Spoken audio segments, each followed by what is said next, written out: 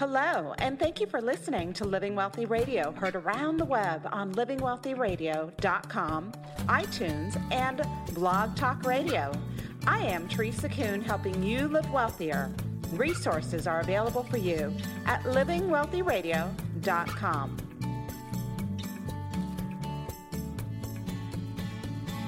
So who runs the world, and what can we do about it? Have you ever wondered if the conspiracy theorists were right? What if there really are powerful people behind the curtains pulling the strings of our leaders and manipulating current events to suit their purpose? What if the political process in this country has been undermined and circumvented? If so, what are our options? Can we still exercise our choice and influence in our world? Are we still the masters of our own fate? Well, our guest today, John Rappoport, is an author, investigative journalist, and for decades he has been peering behind the scenes to find out who really runs our world and how we can thrive in spite of all their schemes and plots. He's going to share with us who some of these shadowy powers are and what we can do about them.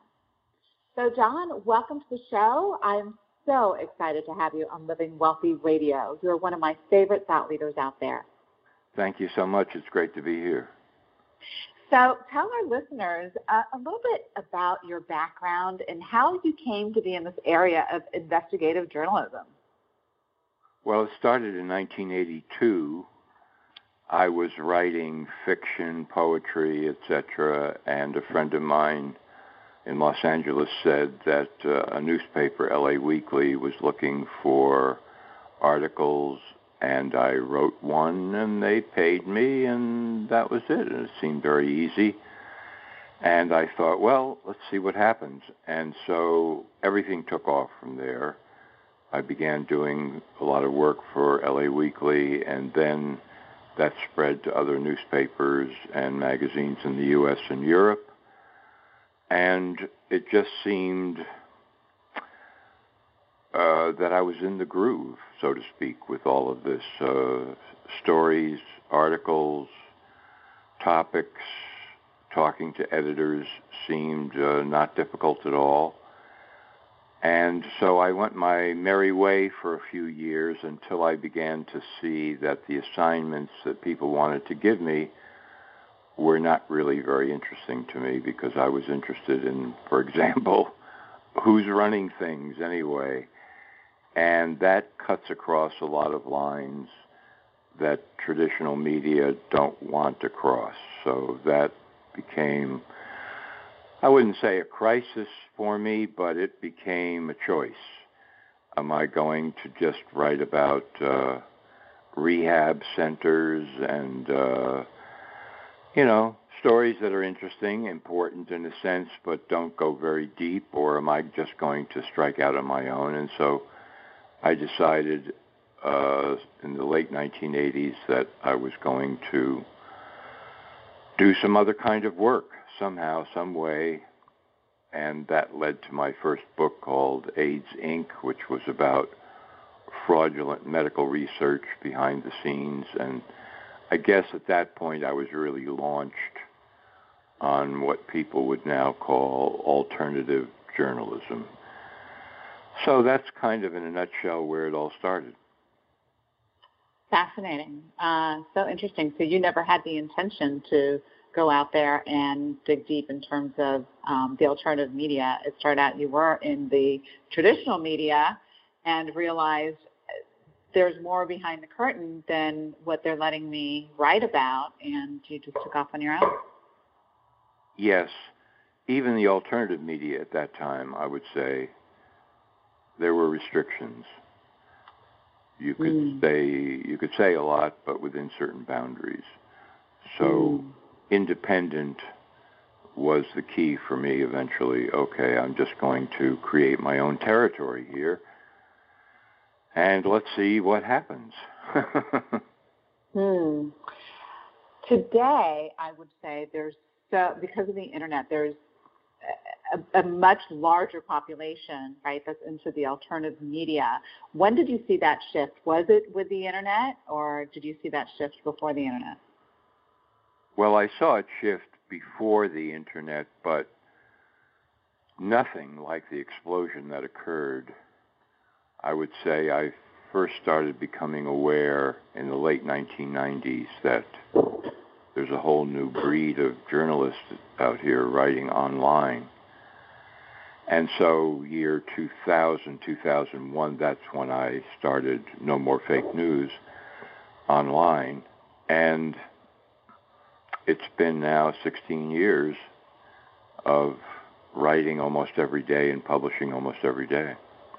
Wow. Now, you have a particular interest and concern regarding the Trilateral Commission. I just want to jump right into some of these topics regarding, who might control, who are the powers behind, our government and our supposed leaders. Why the Trilateral Commission? Well, because David Rockefeller founded it. That's the short answer. And he is a major globalist power player, maybe the major globalist power player, by which I mean the elite group somewhat behind the scenes that is aiming to create a new international economic order. That's his phrase. And he's proud of it. He's been proud of it for a long time. And this involves nations essentially giving up their sovereignty to major banks, financiers, transnational corporations. And he founded it with Zbigniew Brzezinski, who is also, I guess you could call him, one of the major theoreticians of globalism. And so my antennae went up long ago. This group, the Trilateral Commission, was founded in 1973 and was basically responsible for putting Jimmy Carter on the ticket to become the next president of the United States, and really an agent of the Trilaterals and David Rockefeller. My antennae went up because these people were and are talking about the end of separate nations under one global management system, economic, political, even cultural and social. And in order for them to pull this off, they have to torpedo economies of sovereign nations, because you can't have one system of global management if one or two countries remain so powerful that they can override that mandate. Countries have to be reduced down to a level with others so that they will give in, surrender, overtly, covertly, whatever. And so I followed them. Patrick Wood is an excellent author on this, written a couple of books about the Trilaterals. It turns out, for example, bringing it up to today, that Barack Obama appointed 11 trilateral members into his administration. And there are only 87 trilateral members that live in America. So 11 of those, including Tim Geithner, Treasury Secretary, James Jones, National Security Advisor, Paul Volcker, Chairman of the so-called Economic Recovery Committee, Dennis Blair, Director of National Intelligence, and the U.S. Trade Representative, Michael Froman, who is responsible for getting ratification and agreement internationally on big-time trade treaties like the TPP, the Trans-Pacific Partnership, which only increase the power of transnational corporations and banks. So that's just a little window into how powerful the trilateral forces are in today's presidential administration. So what's the motivation behind them? I mean, they're obviously extremely wealthy. I mean, they're the 1% of the 1%ers, right? So the motivation shouldn't necessarily be about money. Why do they want to blow up sovereign nations to create this global world power? Well, that's like asking, why does a psychopath want control? Because it's in his nature or in his disease, if you want to call it that. It's a compulsion and an obsession. I've written extensively about what I would call the psychology of these men, because lots of people have the question that you just asked. Obviously, it's not money. They could live on the money they already have for 100 lifetimes without working a day in their life. So it's control. And I would say the difference between someone who is alive, an individual who is pursuing his or her own goals, visions, objectives with tremendous energy and enthusiasm, that's one thing. On the other hand, you have people for whom there is nothing like that. They don't have those impulses. They don't feel that jolt of electricity of the entrepreneur who is starting from ground zero to launch an operation that will be hopefully extremely successful in the future. There is none of that. Instead, there's a kind of dead zone inside these people, these psychopaths. Their only option in life, their only pleasure, if you want to call it that, is controlling other people. And so they spin innumerable tales and stories and studies and so forth to explain and rationalize why it's absolutely necessary to have one interconnected planet under the rule of a small group of people who are the wisdom figures, shall we say. That's the way they live, that's the way they operate, that's the way they think, and they're here. I just want to make a comment. Brzezinski, Mika Brzezinski is the daughter of the gentleman you mentioned. Their tentacles are everywhere. It's not like these people are behind the scene working in a, in a vacuum. They're in government, they're in banking, they're in the media, they're in every segment of industry in our society. Speak to how they social engineer, are responsible for the social engineering, the changes in our thinking in society. It's fascinating the influence that Rockefeller has had and the Rockefeller Foundation has had over the last 80 years. Yes, I would have to speak for many days to really lay out the extent of that influence. I've written a great deal about what I call the medical cartel, and of course the Rockefeller family is a key motivator behind that, going all the way back to the birth of pharmaceutical medicine in this country and in the world. But social engineering, that basically involves victim stories. In other words, how do you take a country that it was originally based on the idea of individual independence, strength, energy, fortitude, courage, striking out on one's own, entrepreneurship, freedom from excessive government intervention, and all of that, and how do you reduce down a country like that so that it becomes part of a much bigger operation? Well, you have to, in many ways, many different ways, promote the idea that everybody is some kind of a victim, or that more and more people are some kind of a victim, and they deserve special treatment, and the idea of the free individual is passé. In fact, the individual himself is some sort of outmoded concept that never really existed. It was a fairy tale to begin with.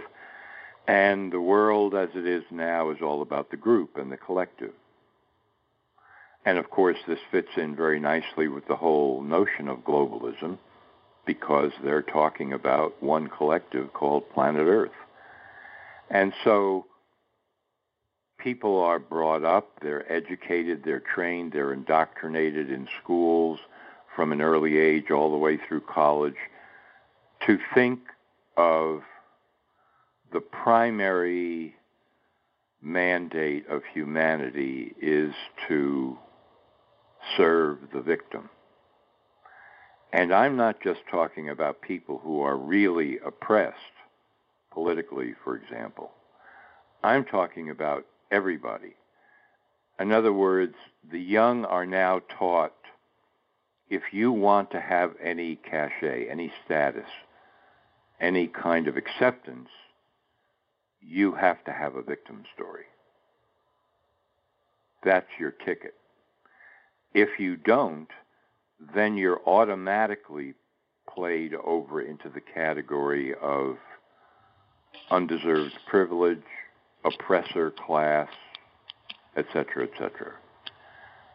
These kinds of categories are not accidental. They don't just occur.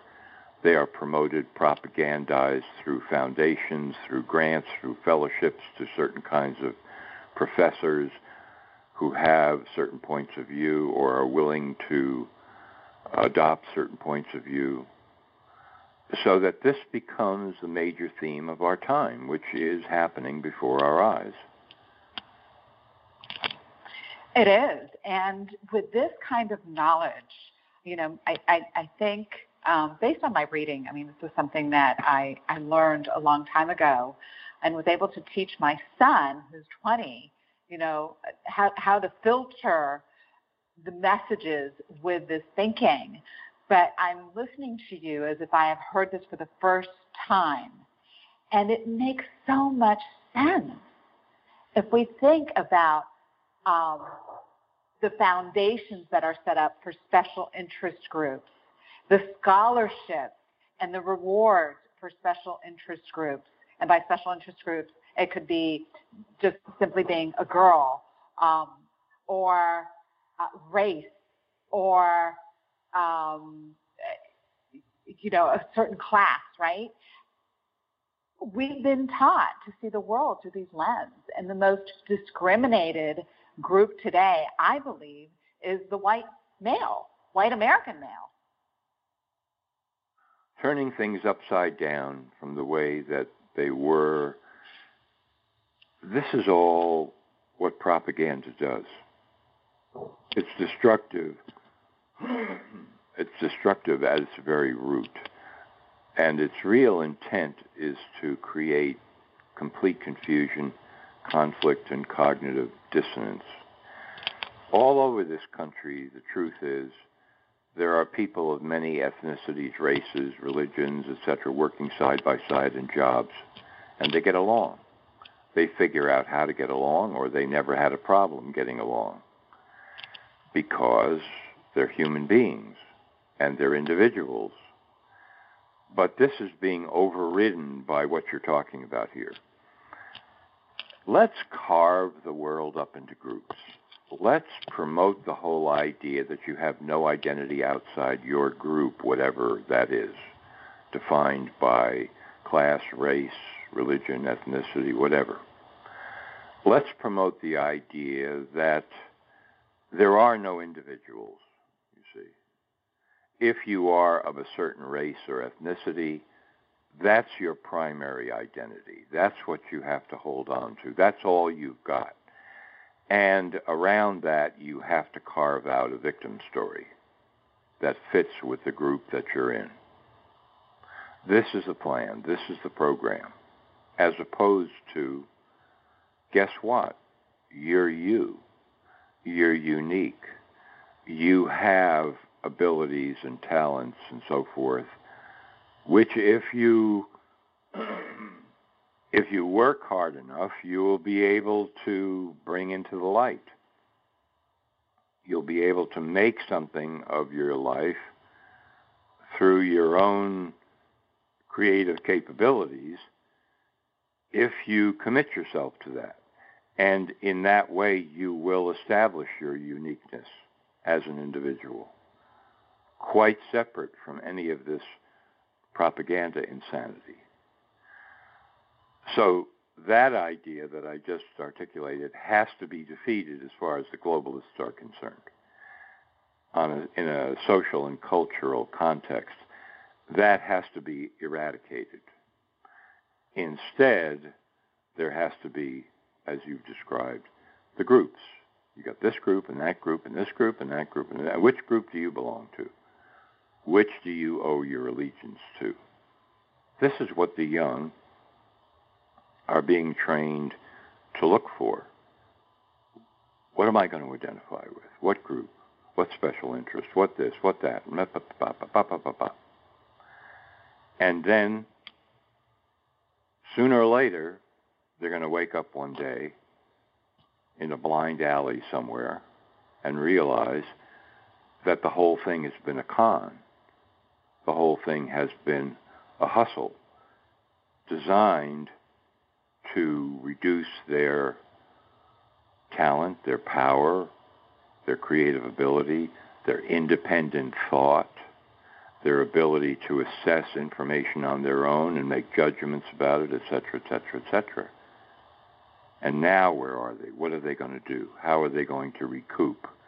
How are they going to make a new life based on understanding finally that they are an individual?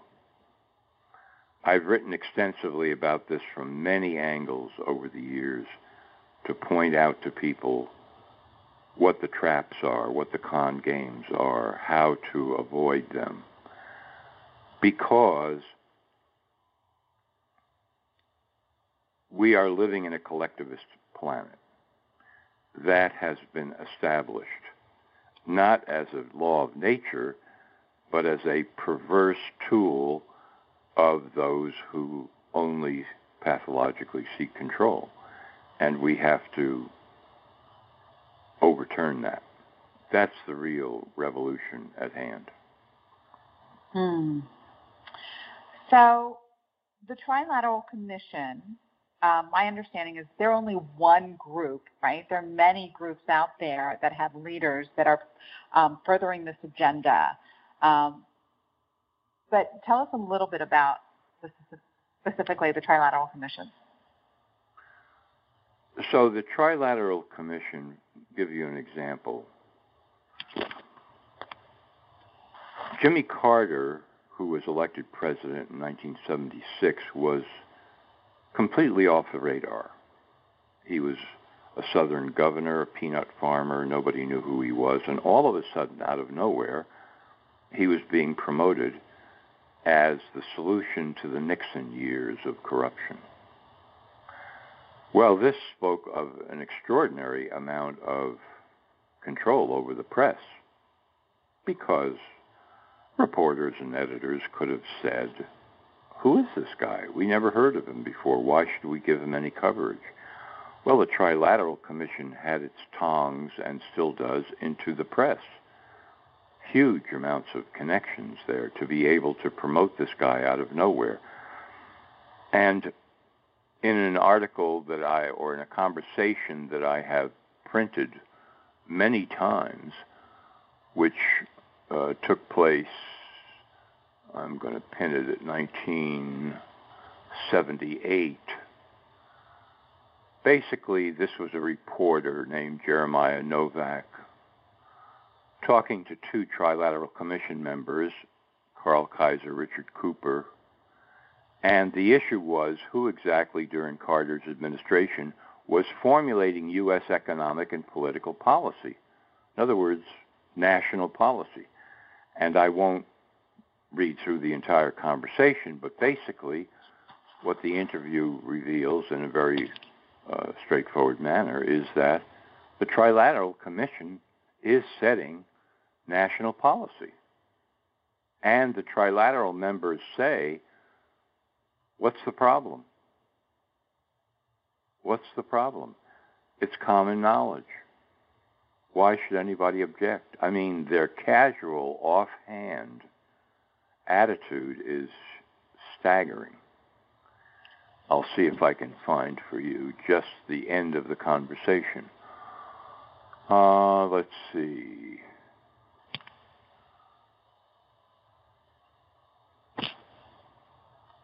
Why doesn't President Carter, this is the reporter, come out with it and tell the American people that U.S. economic and political power is being coordinated by a trilateral committee made up of Henry Owen and 6 others? After all, if U.S. policy is being made on a multinational level, the people should know. And one of the trilateral members, Cooper, says, President Carter and Secretary of State Vance have constantly alluded to this in their speeches. And then Kaiser says, another trilateralist, it just hasn't become an issue. Well, they're lying through their teeth. It's not out in the open. Carter and the Secretary of State have not alluded to this in their speeches, that the entire national policy, economic and political, of the United States is being run and formulated by a committee of the Trilateral Commission.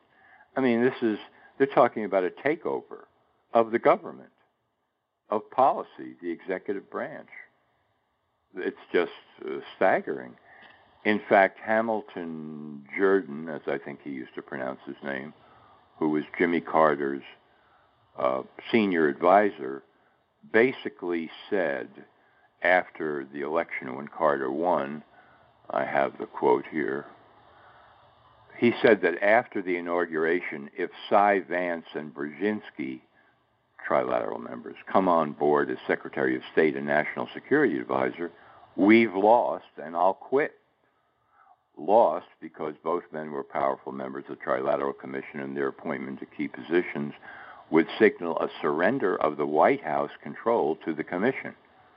Well, Vance and Brzezinski were appointed Secretary of State and National Security Advisor, as Jordan feared. But he didn't quit. He became Carter's Chief of Staff.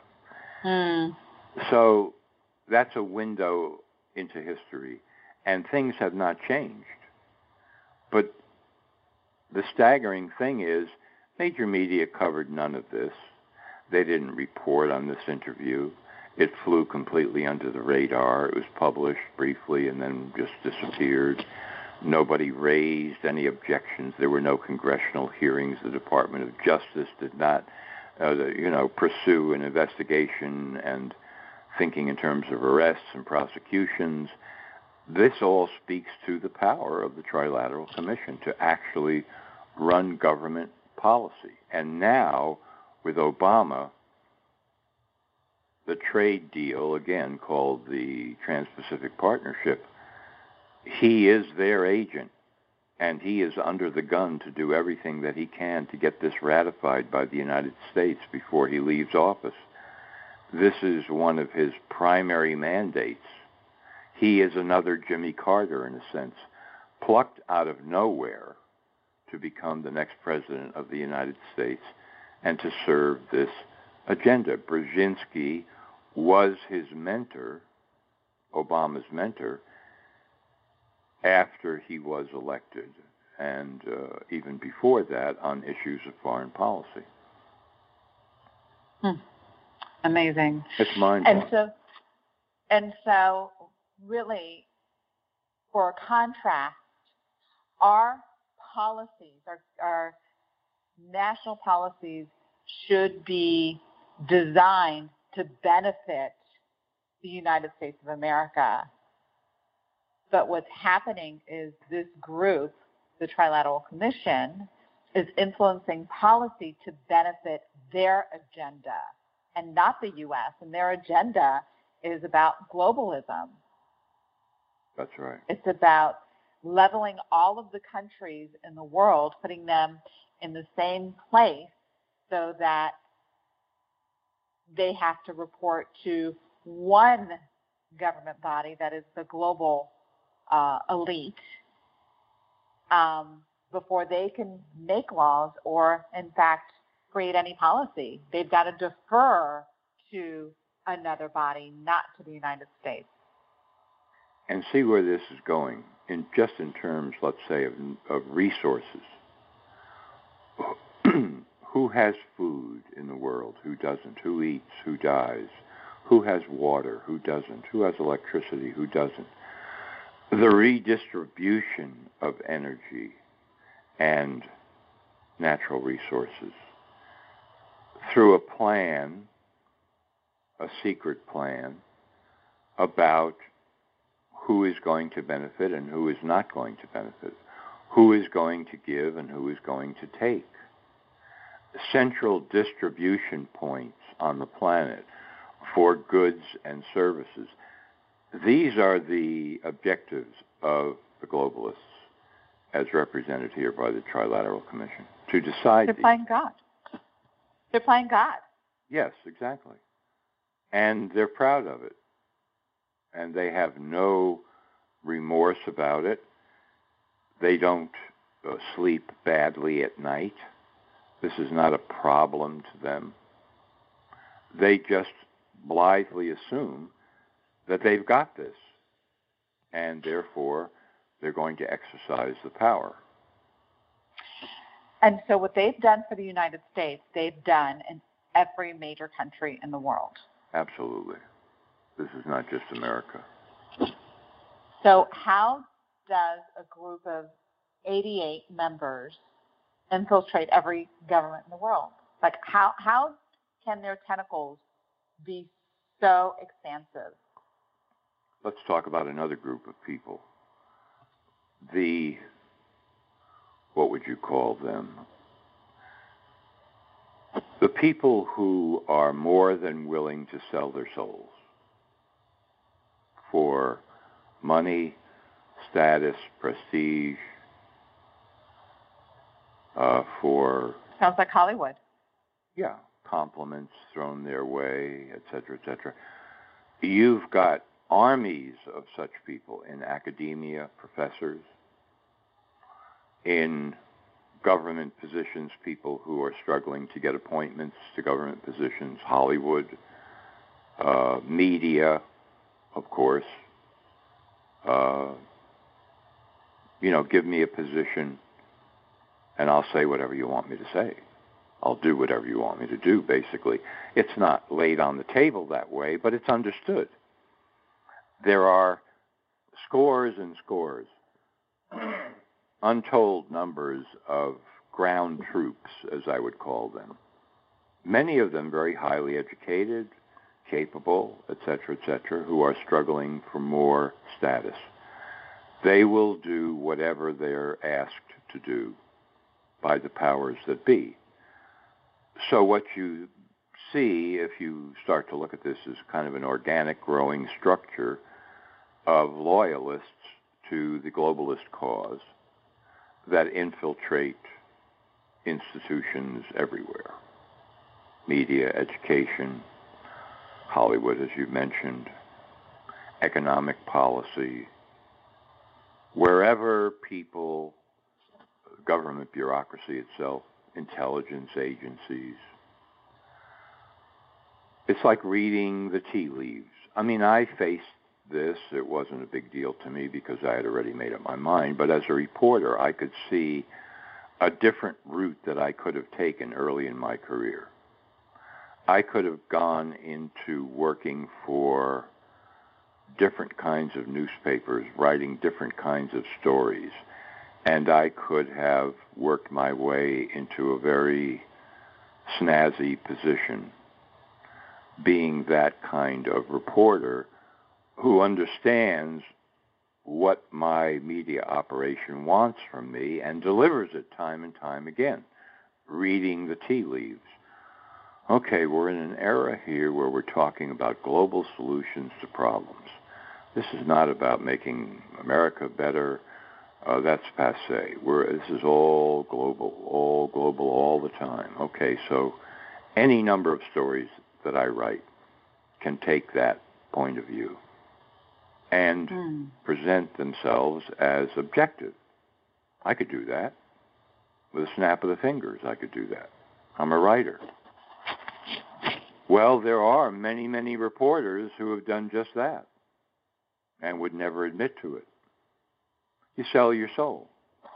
It's an old story.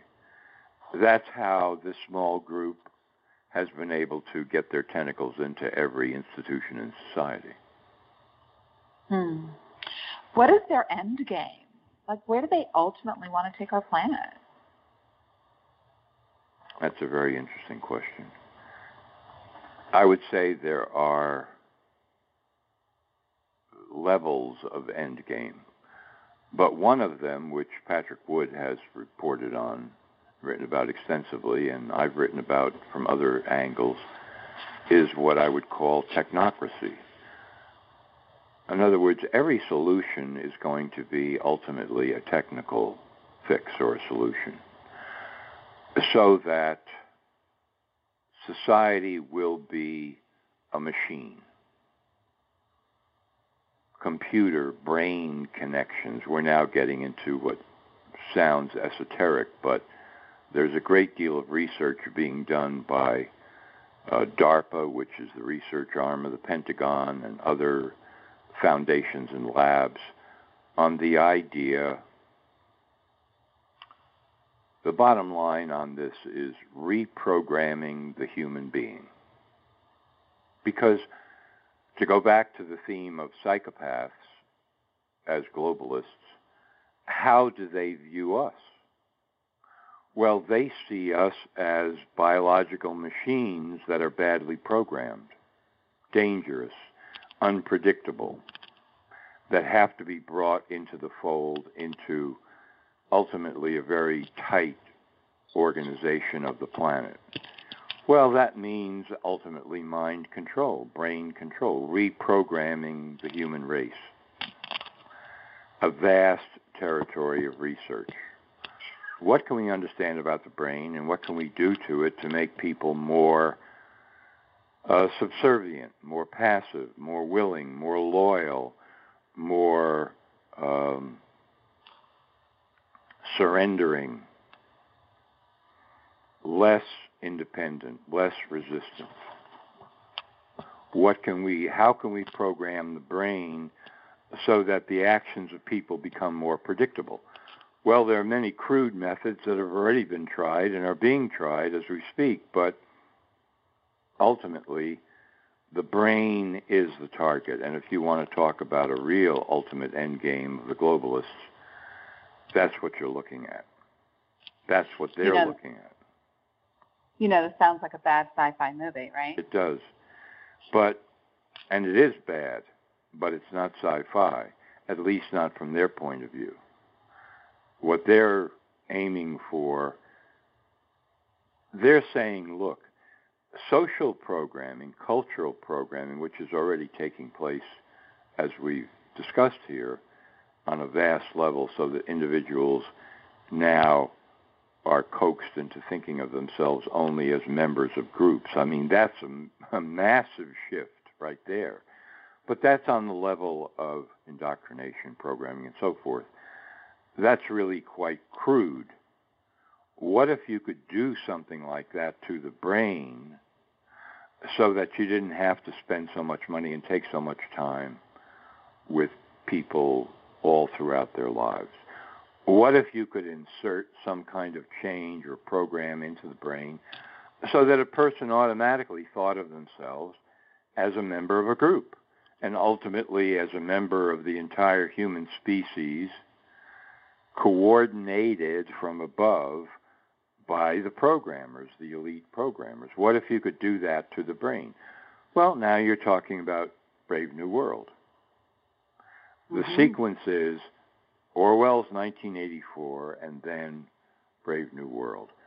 And what Huxley saw when he wrote Brave New World, what he saw in the future was a kind of society that would be programmed from the womb to achieve this kind of surrender and some sort of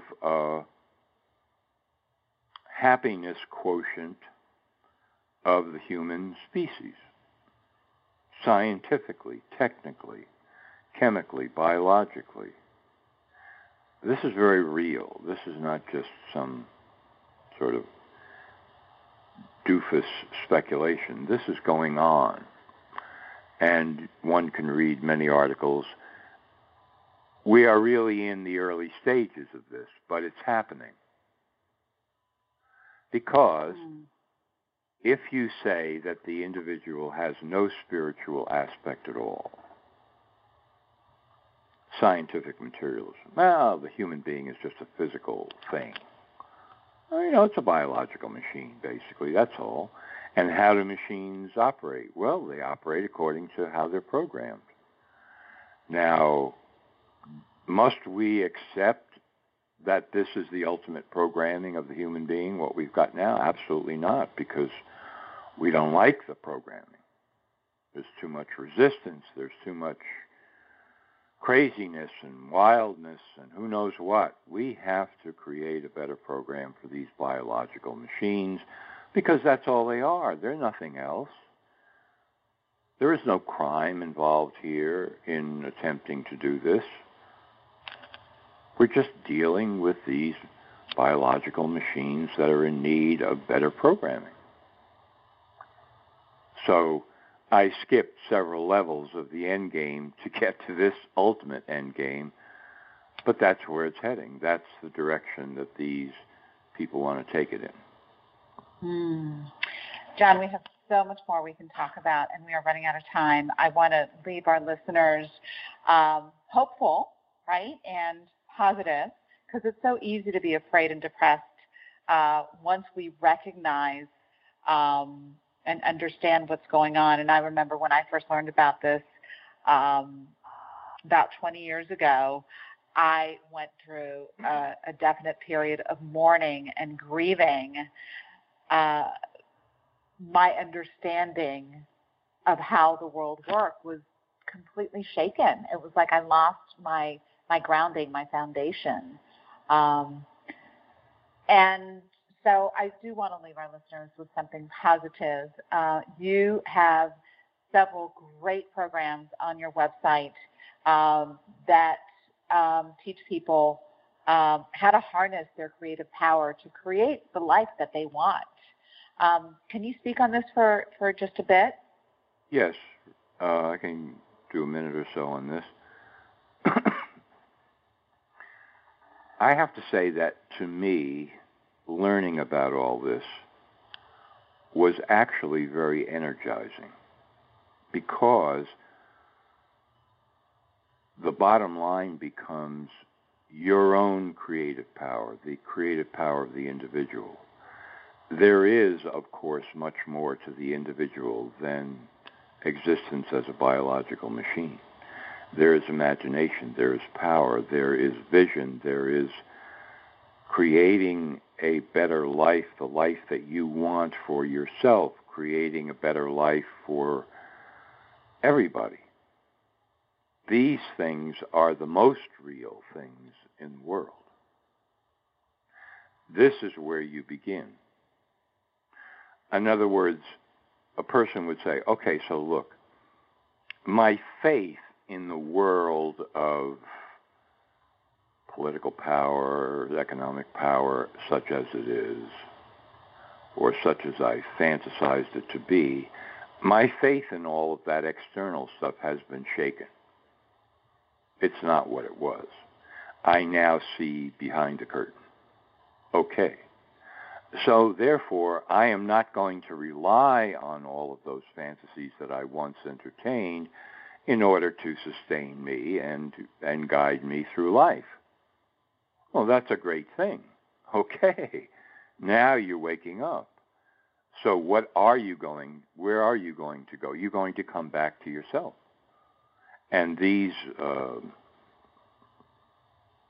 collections that I have at No More Fake News that I call the Matrix collections are all about increasing and expanding and developing that power, that creative power, that ability, that talent to invent the life that you truly want for yourself, your family, and for everybody else. And that power is there. It's inherent in you as the individual. That's what all of this comes back to. That's the lesson learned. Well, if these people are trying to erase the individual and make it as if it was always a fairy tale because it suits their purposes to do that, then we should really look at what the individual is and what the individual is capable of beyond what ordinary people ordinarily think all the time. Let's go there, because that's the key. Why are they spending so much time and effort and energy and money trying to eradicate that? Why is that? Well, it's because it's powerful. It's real. And that's where people should go to see what their great potential is. So that's where I'll leave you with that. I love it. I absolutely love it. And that's their biggest fear, right, is the individual and their potential. The globalists have their grandiose plans to subvert our democratic systems, processes, our great republic.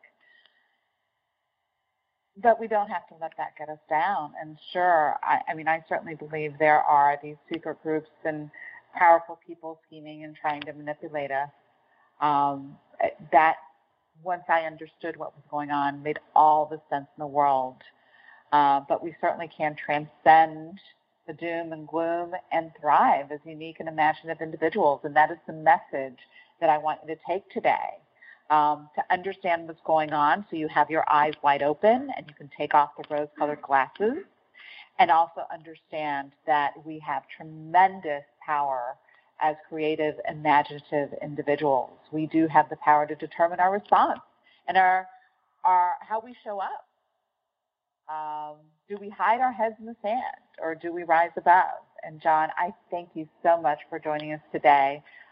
You've got the investigative journalism information, but not only that information, but you've got some amazing resources to help tap into our creative powers. Please tell our listeners where they can find you online. NoMoreFakeNews.com. That's where I've been for 15 years now, and everything is there. You can read my articles, you can sign up for the email list, and you can read about my 3 Matrix collections and order them right there.